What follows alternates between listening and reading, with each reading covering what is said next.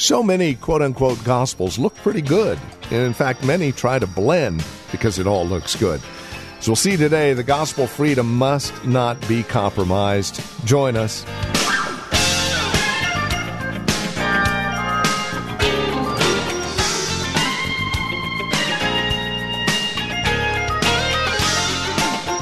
A little bit of this, a little bit of that, a pinch of this over here, and voila, we got ourselves a gospel that looks pretty good. Really appealing, too. But is it the true gospel? And does it bring true freedom? You see, only the true gospel brings true freedom, and it must not be compromised. Welcome to Truth for Today.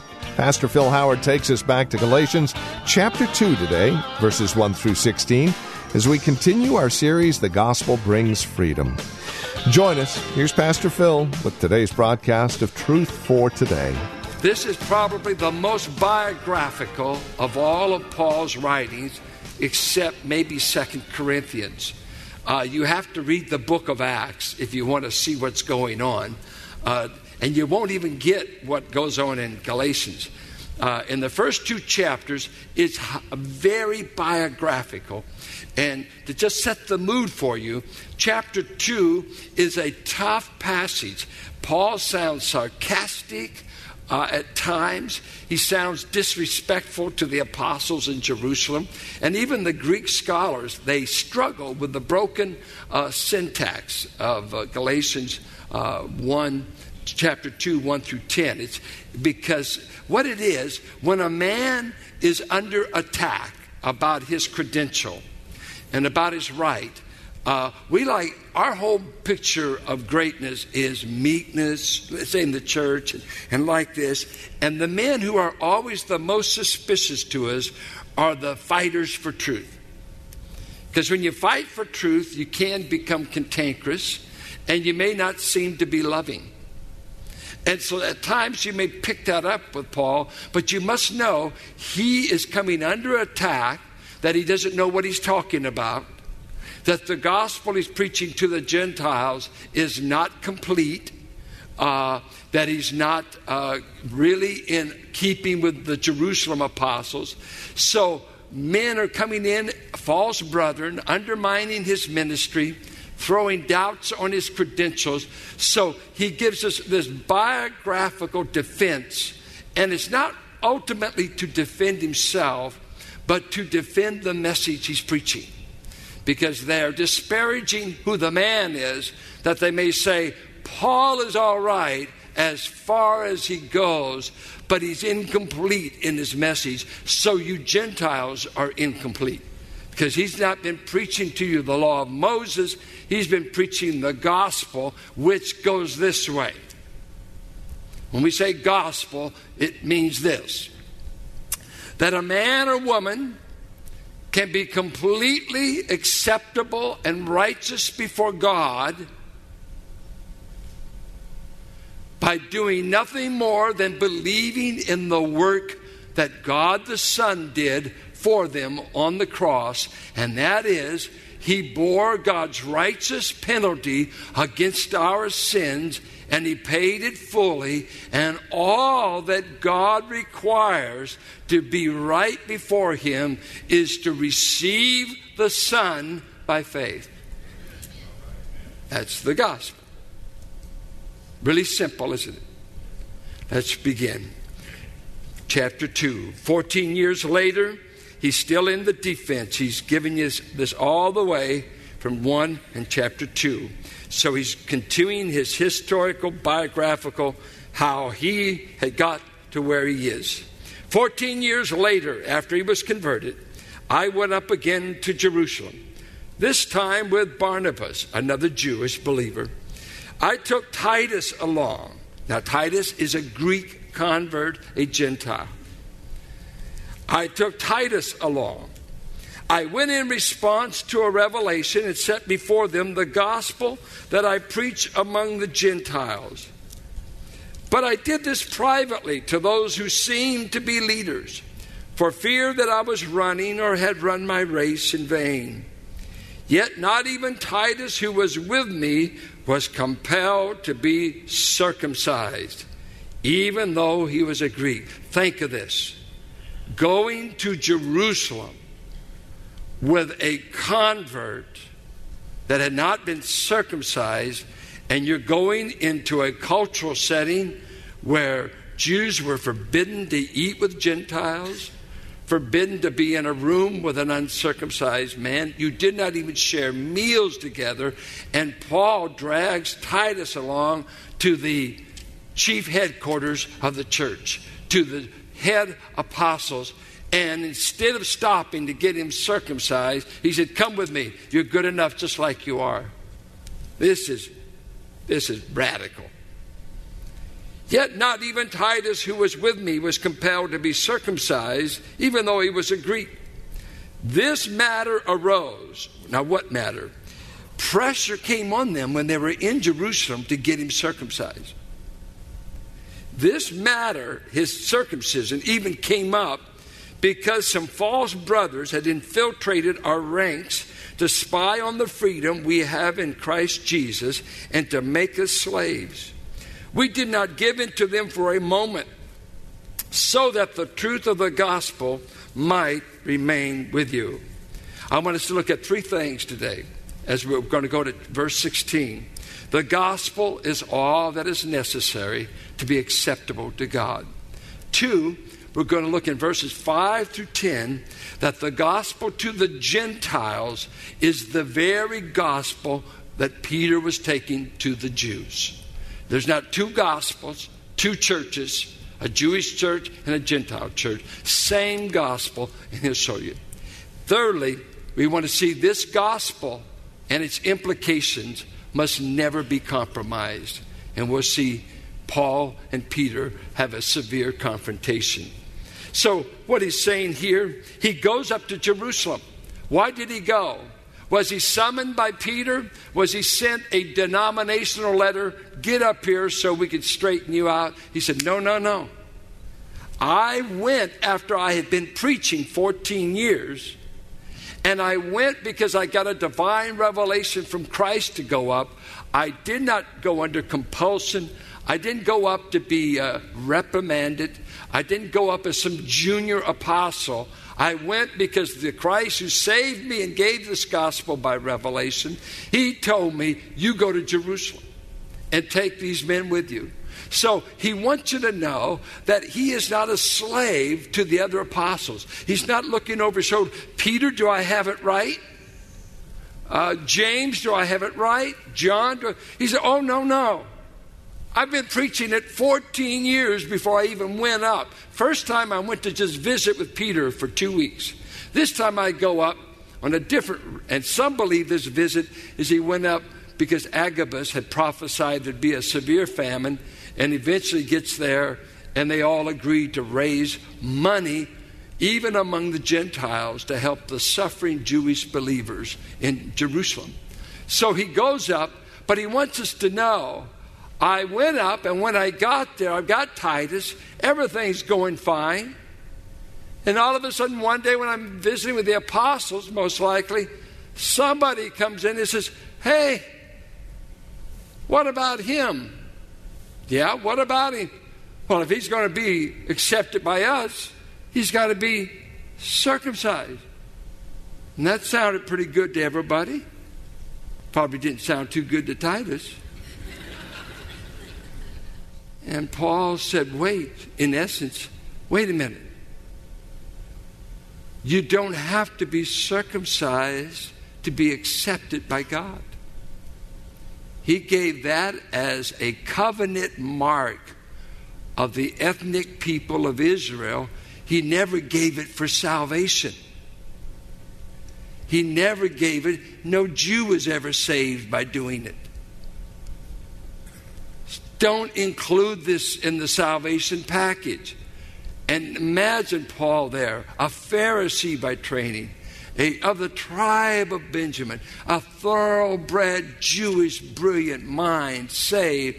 No, Titus, you will not be. I will resist you, that the truth of the gospel, verse 5, is not going to be diluted and some message get back to the Gentiles.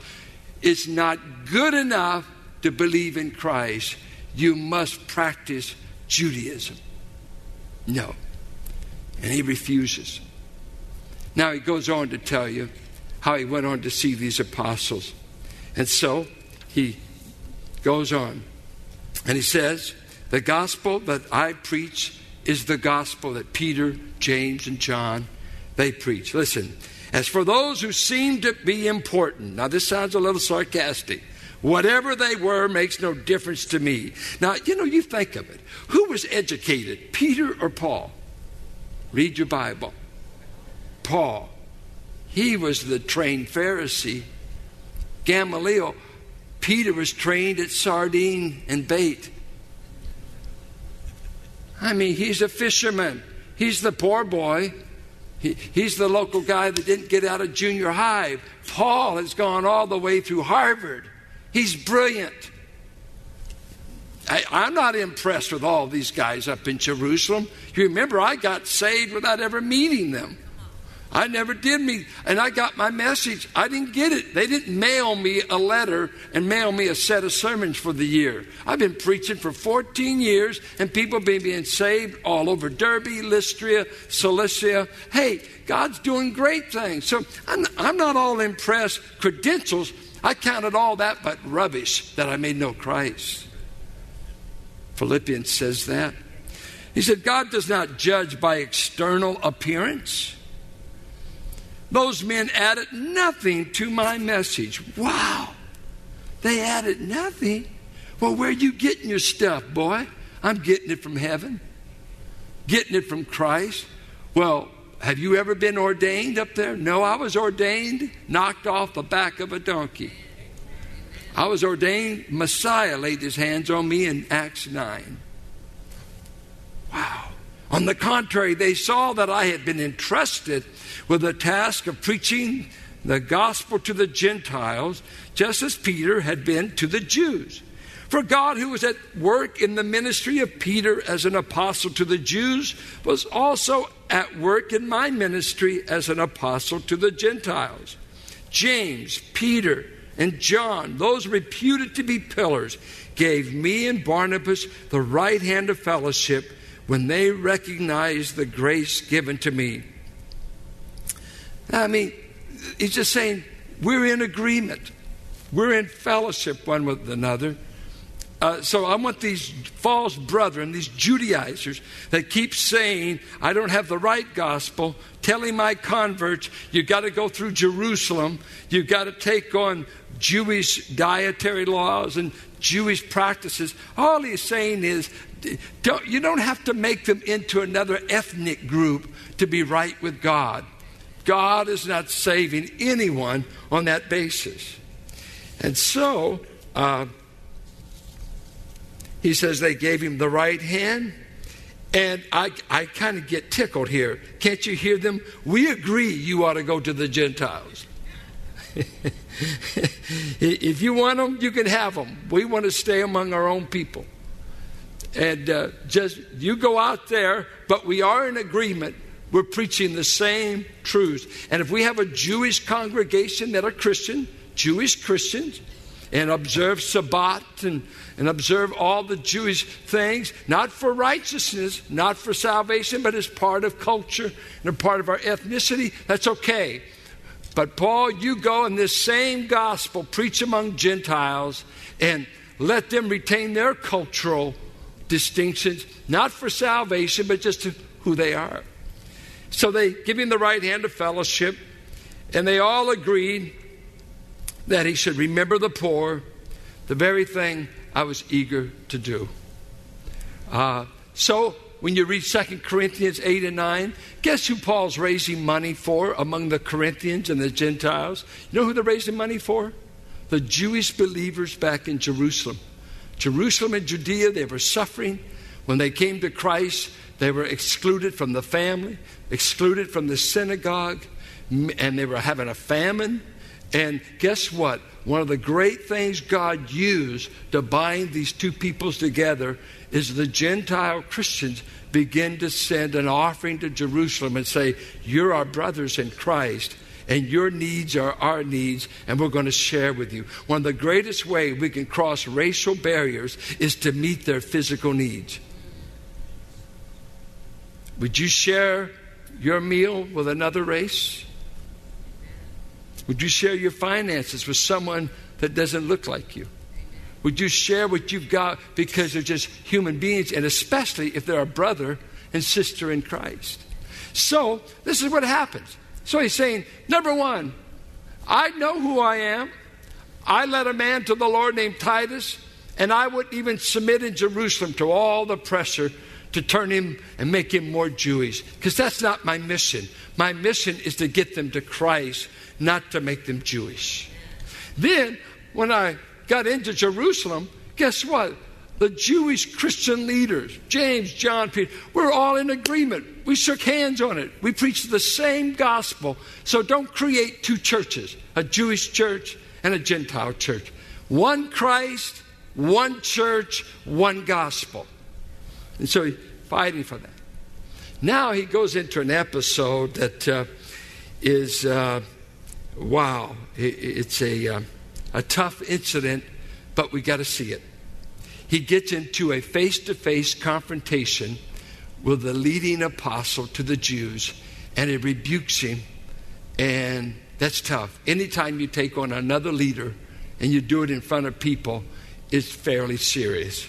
Watch what happened. We'll look at it this way.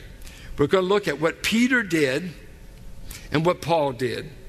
And we look at what Peter did, we'll look at what he did, why he did it, and what happened as a result. Then we're going to see what Paul did, why he did it, and what the result was.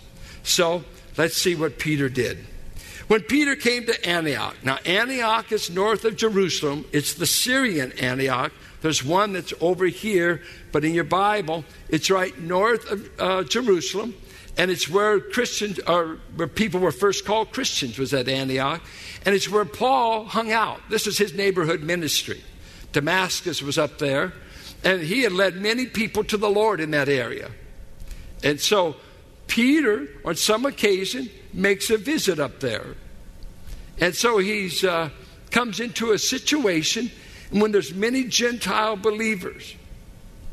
Now, there were some Jews that had been saved there in Antioch too. And when he got there, guess what? The Jews and Gentile Christians, Jewish Christians, and they were eating together. They went to a crab feed together. They're having bacon and eggs together.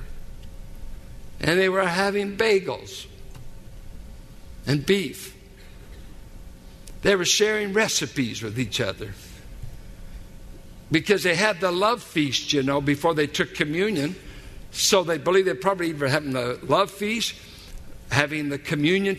They were just having a ball, swapping recipes that they could never swap for 1,500 years. Because the gospel had removed ethnic requirements for fellowship. And Peter went down there, and guess what? He loved it. He just jumped in there, and he started ordering bacon, sausage, hog's feet, goat head gravy. The boy was going, wow. I mean, he never tasted this stuff in his life. And in the Greek, it's imperfect tense. He was doing this all the time. He couldn't wait to get with his Gentile brothers and sisters. He's had enough. He knows kosher. But man, this is good stuff. And he's eating, having a ball,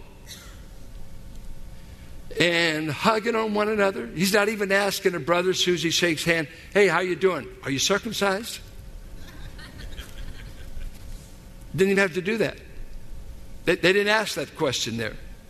And when the menu came around, you didn't have to say, I got to read Leviticus 11 here to see if I could eat this. You know why? God in Acts 10 and 11 had shown him 3 times, brought down the heavenly approved menu. And he brought that menu down, and he saw everything. He said, I saw snakes, I saw crabs, snails. I saw everything that ought to kill a man. I saw it on there. And I said, whoa. Lord, you put down the wrong sheet. Moses gave me a different sheet. And God says, don't call unclean what I've called clean. I want you to take and eat.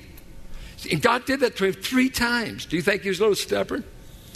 3 times. And so he had been revealed. Has God revealed your menu?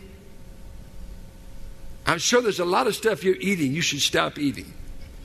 It's hard on your heart and cholesterol. But here this Jewish boy, God had to show him the new menu. And he saw all this stuff. And then he goes back to Jerusalem. He said, hey, Cornelius got saved. They said, what is he? Italian. Oh, man.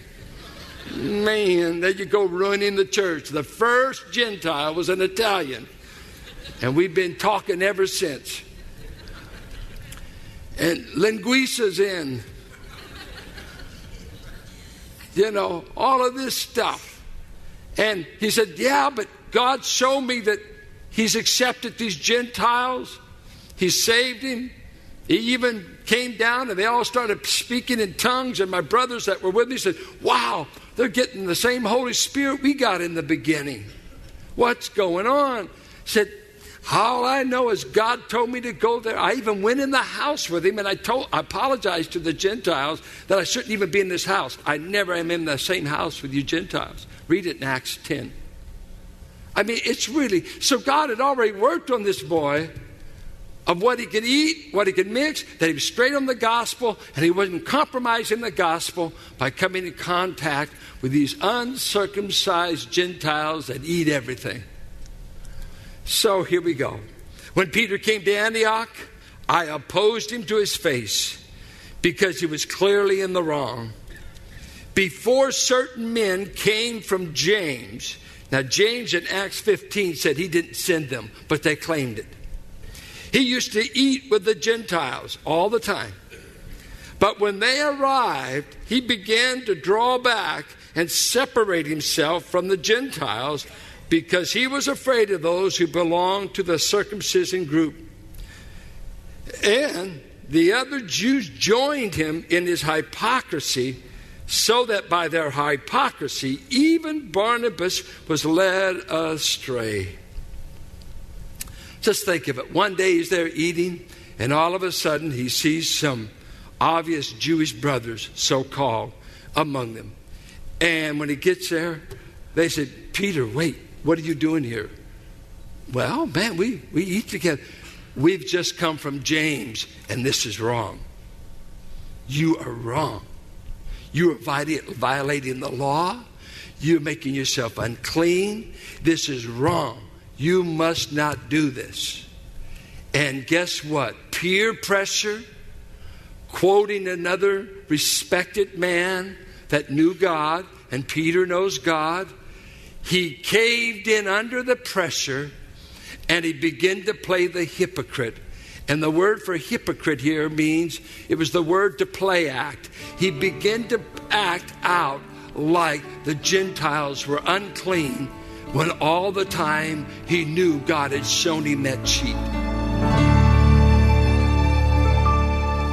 And once again, we've come to the end of our time together here today on Truth for Today with Pastor Phil Howard. As we lock things up for another day of broadcasting, we do so with a way to contact us here at Truth for Today. If you have a question, a prayer request, comment, we would love to pray for you. If you have a praise report about how the program is encouraging you in Christ, we'd love to hear that as well. A couple of ways to reach out to us. The easiest, of course, our phone number, 855-833-9864, or our website, truthfortodayradio.org. Now, you have another way to reach out to us, and that is, especially if you have a question or a praise report that you would like Pastor Phil to answer. Well, simply take your voice memo app on that smartphone of yours, record your question along with who you are and where you're calling from, and then email that bit of audio to us at tftquestions@valleybible.org. Again, the email address is tftquestions@valleybible.org. So email that to us. We'll run it by Pastor Phil, and should we use it on the radio, we'll even let you know when. And as always, you can again reach out to us at our website, truthfortodayradio.org, or by calling 855-833-9864. You can also write to us, 1511 M. Sycamore Avenue, Suite 278, Hercules, California. The zip code is 94547. As you partner with us financially, bear in mind that we are able to continue this radio ministry through you doing just that, joining other friends and family members of this ministry to ensure that this program continues its ministry in the Greater Bay Area. Please consider that as you reach out to us, and then join us next time for another broadcast of Truth for Today with Pastor Phil Howard.